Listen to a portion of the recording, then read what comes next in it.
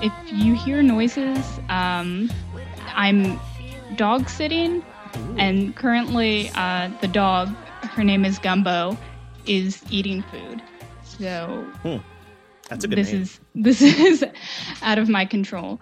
Yeah, she is an English bulldog, and most of her teeth are gone. So it works on a lot of levels. She has a lot of gums, and her owners like to go to New Orleans and eat the cuisine there. This is Gumbo's house, not my house. Oh, huh. Okay. Are they in New Orleans now? No, and that's... I don't know. I'm only meant to be watching this dog for the week, and her owners are meant to be coming back. They had like a family member that they needed to visit in Texas, and they mean to be coming back tomorrow, but I have no idea how that's going to go. Yeah, it seems like nobody has any idea how anything is going to go. Yeah. We should do the thing where I say, I'm Tom. And I'm Rachel. Yeah, you are. And this podcast is Social Distance Warriors, episode 2. And this is not a podcast that's going to tell you scientifically accurate information about COVID-19 or the novel coronavirus, as it is sometimes called. Nor is it a podcast that's going to tell you, like, facts about epidemiology or give you like serious life hacks about how to do anything. It's just a show where people talk. Mm-hmm. And it may not even be entertaining. It's just a talk. Yeah, I mean, that's all it needs to be, I think. Yeah. I will say I've definitely been looking forward to doing this talk. It seems like a lot has happened for you since last we spoke. How much of that do you want to get into? I can get into a little bit, just in that, like, now I am also homestuck, because at the beginning of the week, I was still going into my office, and on Wednesday, when I went into the office, they said last Friday somebody had visited the building who was then diagnosed with coronavirus. And while they did not enter our office, they were in the building. So at that time, the office was still remaining open, but they gave us the option of you can go home and there will still be a job for you if you don't feel comfortable. And then by the end of that day, the entire office had switched to managers, teleworking, and all of the rest of us, which is myself included, not having work, but with a vague promise of potentially still being paid. So that's where I've been for the past few days. And I'm okay with not having to try and work from home because it's just been a lot of stuff to think about. Yeah, it's certainly a lot going on. I've been working from home all week. Well, no, actually, I went into work on Wednesday. I had made the decision that I was going to try to split my time between home and the office. So I went out on Wednesday, and it was kind of a ghost town in downtown Boston. In the morning, at least. It was a little more active in the afternoon. There were people on Boston Common, just hanging out and, keeping a distance from one another, but enjoying the relatively nice weather. And that day, Wednesday, I went in. That was when they told us that we were not to come into work for any subsequent days unless we were essential personnel. And I guess I don't qualify as essential personnel. So are you missing anything? Is there anything you wish you had from your work that you no longer have? Or is it just that access? There are some files on my computer at work that I can't seem to get access to from remotely, but they're not all that essential. Mostly I can pretty much do all of my work from home. It's just that When I'm working from home, I'm a lot more stressed out about how productive I'm being, because when I'm working from the office, I feel that merely by being in the office, I am participating in being an employee of the organization, to the extent where, like, if I need to, like, stop at someone else's desk and chat with them for a bit about something, even if it's not, like, strictly related to a project that I'm accountable for that day, that's still, like, time spent at work for which I can justifiably be paid.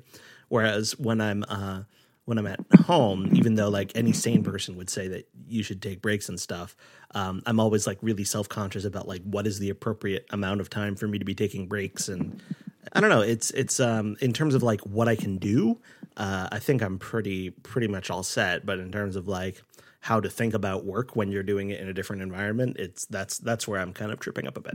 Yeah, I think it's a big switch anyway to work from home, and it's just like an unfair sort of ask people to be at the same level of productivity, whatever that even means, especially now. Well, I think because of that anxiety on my part, I've probably been more productive from home, honestly. No, Tom. Yeah, no, it's not good. Oh, I did want to follow up with my levels of impact. I would consider this a galaxy or other dimension level of impact. But did your Animal Crossing game arrive, and have you started playing? Yeah, so I was I like we mentioned in the previous episode, I was getting it on a physical copy, and so I had to wait for UPS to deliver it. And the delivery window was, anytime before 3 p.m. So I was really antsy all day about when it was going to show up. Like, am I going to be able to play it on my lunch break or what have you? And it showed up at, I think, like 3:08 p.m. So far, I've only been able to put, I think, probably about an hour into it. But that's probably fine, because from what I have heard from other people who have had it for longer, because they're, like, reviewing it professionally, the first real world day in which you have the game is not the most eventful day, like, because in Animal Crossing, like, the passage of time within the game is tied to the actual real world passage of time. So, like, a day in the game completes when a day completes in real life. So apparently, like, the first day and maybe even the second day, I don't know, like, aren't all that eventful. So I as long as I have some quality time with it tomorrow, I probably won't be missing out on too much. Nice. You're not like a video game console kind of person, are you? No, the last, if you can call it a console, I have a Game Boy Advance. That is the last device other than a computer or phone that can play games that I own. Do you still have that Game Boy Advance? Oh yeah. And have you busted it out for quarantine fun times during the past few days while you've been stuck at home? No, I would have to really bust it out, because it's buried somewhere from the summer when I last looked at it.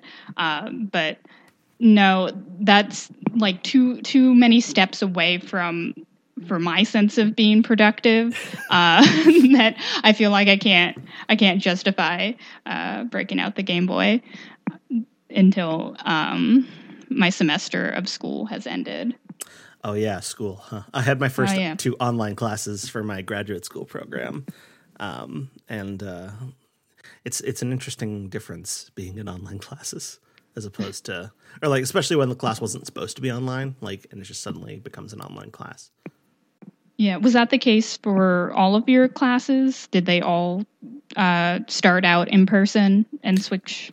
Yeah, I'm taking 2 classes this semester, and they're both in-person classes that have switched to online for the rest of the semester. They went ahead and, like, made the call for the entire semester. I think that part of that has to do with the fact that we have a large international population. And when all this stuff really started going down, a lot of them were home for spring break. So I think they just figured they wouldn't even bother, like, giving them a reason to travel back to the United States. Yeah, I don't know why I brought up school. That's a terrible conversation ender. So you're currently in school? Yeah, I am taking undergraduate courses, two of them as well, and one started out online, and our professor like emailed us like, "Yay, nothing changes for us," when the school switched over to all online. And the other one was totally in person, that I had to drive down for. And the professor for that class, he has been a professor for many years, and he does not have any of the technology. Like, he doesn't have a Blackboard page for his course. So he's like the most in person, but that switch, I think he's fine to switch us over to online and just eliminating a lot of the discussion kinds of things, and just like remaining our like big assignments and papers, which is not good for me, but hopefully simplifies things for that professor. Yeah. I'm worried I'm not going to learn as much. I stopped trying to learn for classes a long time ago, but I'm in a different situation, I feel like, than graduate courses. I feel like maybe the learning would come back on that level, but I am just trying to crawl past the finish line. So I've left learning behind away. Yeah, that's not what it's for. I mean, that's not what undergrad is for. Undergrad isn't for learning. Undergrad is for completing a thing. Yes. It's project completion is really the main focus of undergrad. I mean, I'm sure there are people who have a very different kind of degree than I do who would be incensed to hear me say that, but that's how it was for me. How is your pandemic reading going? Yeah, that also has not progressed a lot. I've been in like just adrift since I have stopped going into work, and I haven't like allowed myself the like structure of eventually this will need to be different. But it's just been like a few days to just acclimate to. My dad has been home the whole time. And for some reason, I can't blame this on him, but his body decided to get shingles right in this time. So he's like extra housebound. And now also my mom is working from home. So we're just all like in our very, like, we're trying to navigate all being at home. And at least for this week, I have Gumbo's house to escape to when that is necessary, which I will not always have. Yeah, my parents have invited me to come stay with them for a few days, if I would rather, have some contact with other people. And I haven't decided yet whether I'm going to take them up on it. I think I might, but I don't know. It's that is its own different kind of being trapped. Yeah. We got a couple responses to our action items. Oh. Yeah, on Twitter. You can follow the show at SDW_pod on Twitter. And for there were two different action items. The first of which was, what is your hand washing song? And my friend Katie Beth said, a little bit Alexis from Schitt's Creek. I've never watched Schitt's Creek. Yeah, it'll definitely get you moving. Oh. If you Okay. If I were to go like seek out that song, would that be a major spoiler? Not at all. Okay, because I do intend to watch Schitt's Creek eventually. I've heard good things about it. This was a show my family and I watched together, so I wouldn't call it family friendly, but I mean, it is enjoyable. I live alone, so so as long as it's friendly to me. Yeah, it is Tom friendly. Okay, well that's good. My friend Sarah said Frere Jacques. Commenting that it was taught to her. It must have been taught to her when she was very young, because it was the first thing she thought of when she heard the notion of a hand washing song. It sounds to me like it would be a little bit short, but maybe you sing it twice, or maybe you sing it in a round. Oh, yes. So you can get some communal hand washing going, and I'll sing it together in a round. The other question we had was based on your pandemic reading list that you had been building up. You had asked for pandemic related media recommendations. And friend of the show, Evan, said, I've never played it, but I hear Pathologic 2 is good and depressing. So I guess that's a game, and I've never played it, and I don't know what it is. Okay. But it's good and depressing, like so many things are. How are you feeling about how long this is going? Or how long are you expecting life to be disrupted? I feel like I was ready for this to be like permanent forever, like the next 5 to 10 years, but like not believing that also. So, like believing that, but not making taking any action in my day to day to act on that belief. Do you genuinely believe that this is going to be disruptive? Like we're going to be staying in our homes for years? Maybe 2 years. Really? Wow. Huh. I was thinking more like 2 months, but maybe I'm completely wrong, because some people have been hoping that that this is like a seasonal thing that's going to go away when the weather starts to get really warm. But the thing about seasonal things is they come back. Oh God! And then we're going to be like a Game of Thrones, like every 100 or so years, or every like 10 years, or even just every year. Every year. Maybe this is a new thing that we have to like deal with. Like we have to go into hibernation. Yeah, like we have the flu every year, so maybe we'll have this every year. See, somehow that would be worse to me. Like if it's a recurring but not constant thing, than if it was just like straight up, this is continual the next 5 years. We live like this, because then you have to adjust and transition back and forth. Yeah. I don't know. It's getting real bad. Like, yeah. I don't know how bad it's gonna.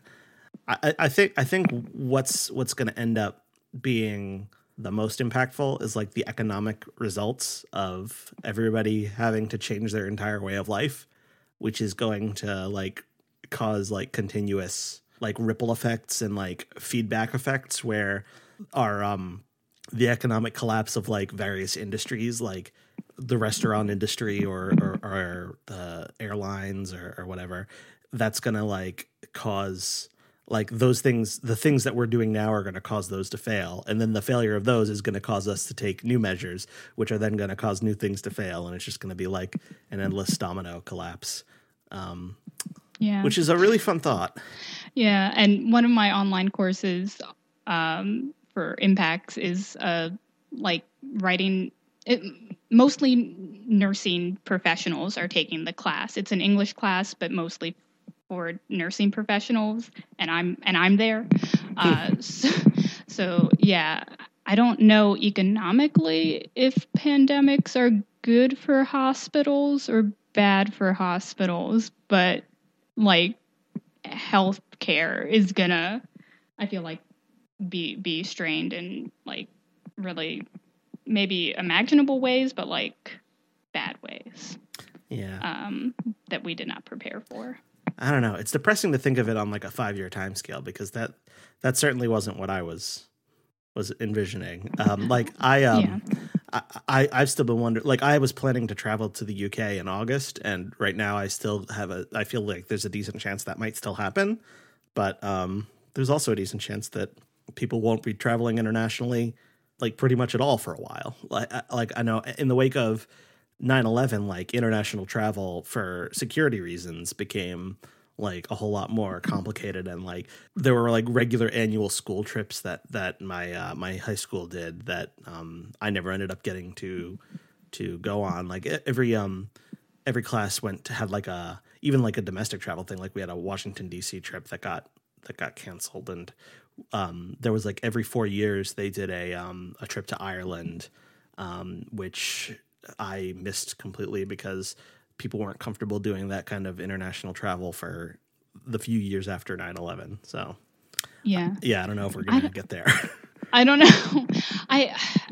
In terms of like what practically it has affected travel decisions, like I have also rescheduled a trip I was planning to take for July, and yet I don't believe that I will be able to go on that trip in July, but that's when it's been like rescheduled, because that's sort of where people think things will be moving again in July. Yeah, I was just listening to one of my favorite podcasts, Friends at the Table, and they had committed to doing at least one live show in some American city this year as a result of having like reached a certain Patreon tier of support. But they have now decided that they don't expect through the end of the year that that's even going to be possible, because like all kinds of like live performances are like canceling for the next couple months, and presumably like once those venues are able to accommodate performances again, then there's going to be like a mad scramble for everyone who had to like reschedule whatever live event they were doing to make use of those venues. So it's going to be impossible for like a smaller show to like, there's going to be like a high surge of demand for like venue bookings, which I don't know, maybe that'll be good for bars and restaurants and stuff that could be potentially be venues that were hit hard by, you know, having to close over the past couple of weeks. Yeah. And I guess everyone can go out and do their patriotic duty and go see some person, what's a popular music person, go see Bruce Springsteen in concert. Bruce Springsteen, the current most popular musical artist. Yeah. Yeah. I've just realized as we have been recording and in the time leading up to this recording that this was when Steven Universe Future was going to be airing in, I guess, both of our time zones. Oh, yeah. And I will be able to watch it, and I'm happy to be doing this. But what have you been thinking of Steven Universe? Yeah. And the fact that everything must come to an end and everyone grows up. Yeah. That's like, in a way that feels like it's outside the remit of the show, but also it feels like it's well within the remit of the show, because Steven Universe is like one of the best pieces of comfort media there is. But like the current version of Steven Universe is also like heavily anxiety ridden and yeah. But like in a much more like sweetly naive way, in that story exists in like almost like a post-conflict, post-national emergency world, like where the everything that needs to be worked out is the personal stuff. And I've been like thoroughly enjoying the last few episodes of Steven Universe Future, which for those of you who are listening and don't know what that is, Steven Universe, the Cartoon Network show, ran for 5 seasons and then had a time skip a couple years later in the in-universe chronology, where there was like a TV movie which was a full-blown musical, and then now there's like an epilogue series which picks up the like the threads of like what's it like to like live in the aftermath of having won the war. Yeah, I really liked it. I think the biggest reason that I've enjoyed it is because I felt like the first 10 episodes of the season had virtually no Connie, who is one of my favorite characters. And the last few episodes have been pretty Connie heavy, which I'm happy about. Connie's back. In a big way. Yeah, I've also been enjoying it a lot, and I can't think of any other equivalent, like epilogue equivalent, that I've enjoyed quite as much.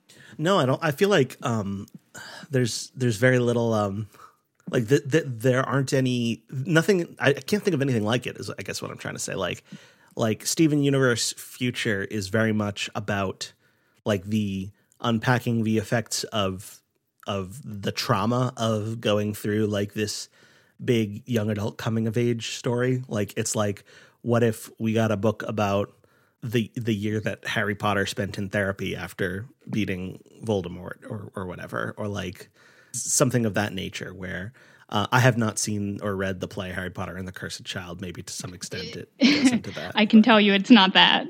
Oh, okay. Oh, God. What if it were, though? That'd be good. Yeah, that would be so good. I guess one way this whole deal of coronavirus has affected Steven Universe is they were going to have a sort of nationwide re-release of the TV movie in theaters as like a sing-along event. I didn't know they were doing that. Well, they're not. Yeah, but God. they were going to be doing it next week, and it was also tied to you can go see the movie, and at the end there will be one of the new Steven Universe Future episodes at the end. I don't know why I'm like hyping this up. You can't go see it. They canceled it, and so if you're living in the alternate timeline where COVID-19 didn't happen, then get pumped. Yeah, and it was like I think such a example, at least for me, of how quickly everything like got real serious, because I first wasn't going to go because I had my in-person class and I was going to be studious and go attend my class and not skip class and go to see a Steven Universe movie. But then my school canceled all in-person classes and I was like, yes, now I can go to a movie theater and have the Steven Universe experience. And I bought a ticket, and then that same night I canceled that ticket because I thought, what am I doing? I need to take a step back. And then of course they canceled it. That would be so fun to see that see a sing-along screening of that in a theater, because the songs in that are so good. Mm-hmm. No, I didn't know to miss that, but now I know that it was slated to happen. And yeah, the last what was the last movie you saw in theaters? I saw Knives Out at one of the like cheap seat. They get the movies way after they've been in the main theater. I really enjoyed Knives Out. Yeah, it's a good one to see in theaters too, because it's like a really visually. It's one of those films, like when you think of like visually stunning films, you usually think of like, I don't know, like CG fests or whatever. But like that's just like a movie with like a lot of cool set design and stuff. The last movie I saw was Cats. I saw it at an audience participation screening, I want to say 2 weeks ago. Which I cannot convey to you how jealous I am of that experience. Well, I mean, there were like 12 people in the screening, so it wasn't like the perfect amount. Yeah, it was very, very fun. You'll have to share a story from like what is a like action you were taking as the movie happened. Well, there were no like prescribed actions. There were like just you were free to cheer and yell and whatever. And the one that I remember best was during Gus the Theater Cat, which is Ian McKellen's big number, and I think he's like incredible in that role. I'm still, I can't believe they pulled it from the awards nominations, because it's so Kimball Shanks deserves an Oscar. Oh, absolutely. But when Gus has this line, he's like, I say now, these kittens, they do not get trained as we did in the days when Victoria reigned. And I yelled, okay, boomer, at the screen. I got a laugh for that. Beautiful. So, yeah, that's maybe my favorite song in Cats, because I know the music from Cats pretty well, because it was something that my dad had on cassette and he would play it in the car sometimes. So, growing up. I guess this is... I still don't actually know your age, but I'm going to imagine you're only slightly older than me. But I don't actually know your age either. in the car on trips, my sister had on CD the Cats soundtrack, and we would listen to that. Nice. And I would yell at people to stop talking because I couldn't hear the music. Yeah, I am 31. Whoa, I'm 25. Yeah. Okay. Well. So, is that a generation? Probably not. That's millennials. You're a millennial. I'm a millennial. Yeah. Do we have action items that we want our listeners to help us out with? Yes. I want listeners who are American to fill out the census while they are at home. Okay. I received it by mail, or I received something from the census by mail. I haven't opened it yet. Well, you should open it. Okay. It's not a surprise. Are there any spoilers, or like are there any plot twists there? Well, it was a plot twist for my family, who were aghast to learn that it is not a paper census in there. You get a code. You get your own unique census code to type in online. And then only if you're like really, what's the word for late at doing things? Only if you're don't do things, you'll get continual reminders in the mail, and like as a last resort, if you're desperate, they may send you a paper census, but don't wait. Okay. Don't wait. Act now. All right. I will. I'll do that. Do you have to type it in the code, or is there like a QR code thing that you can scan? No, you have to type it in. I have to type in They haven't. numbers. Ugh. Not that I have any insider knowledge of this, but the census is not there yet with technology. QR codes are like 10 years old, maybe by now. Okay, that is that's one action item. I have another action item, and it's kind of the opposite of one of the action items from last week. Instead of like pandemic media, I want like feel good media, like Steven Universe.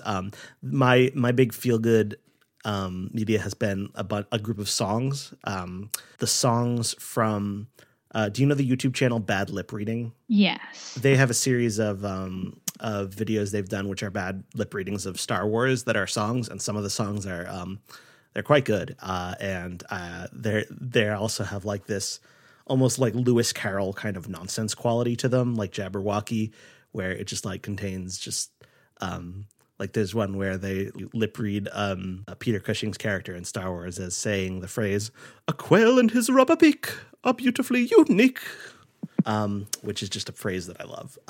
So I've just been listening to those songs a lot on repeat. And I don't know. I feel like if anyone else could overhear my headphones, they'd become very annoyed by how frequently I've been listening to like those 4 or 5 songs. But I love them, and they've been making me smile and giggle during this weird, sad time. That's all that matters. So I want to hear what other people's like weird smile, giggle, like pieces of like YouTube videos or songs or whatever it is that's like a big shot of happiness to your system. Yeah, we can stock up on that. Do you have any in particular that you've come to mind other than like Steven Universe? It won't be a shot of happiness for everyone, but the cicadas are coming to the to the United States, the East Coast, this summer, and I just love them. The cicadas, the insect, and whenever I think about that, it fills me with joy. What do you love about them?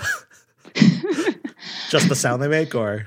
Well, it's my goal to eat one. Ooh. But I just think it's like sort of the opposite of a pandemic. It's like a unexpected sort of different change it up thing to everybody's lives, but it's like basically mundane because they're not locusts. They're not going to like devour your crops and like mess with your livelihood. Cicadas, they solely exist to fuck and die, and that is all. And lots of animals eat them. So it's just a fun summertime for bugs. Whenever I hear cicadas in the summer, it always reminds me of anime. What? Are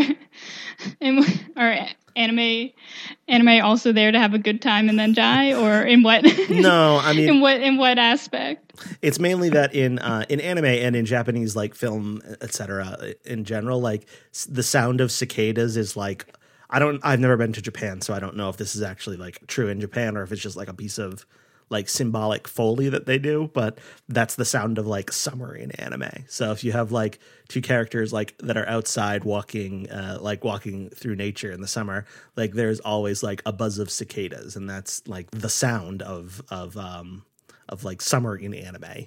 Oh, that's so gentle and peaceful. That's exactly it. Yeah. And yeah, so different from my imagining of cicadas.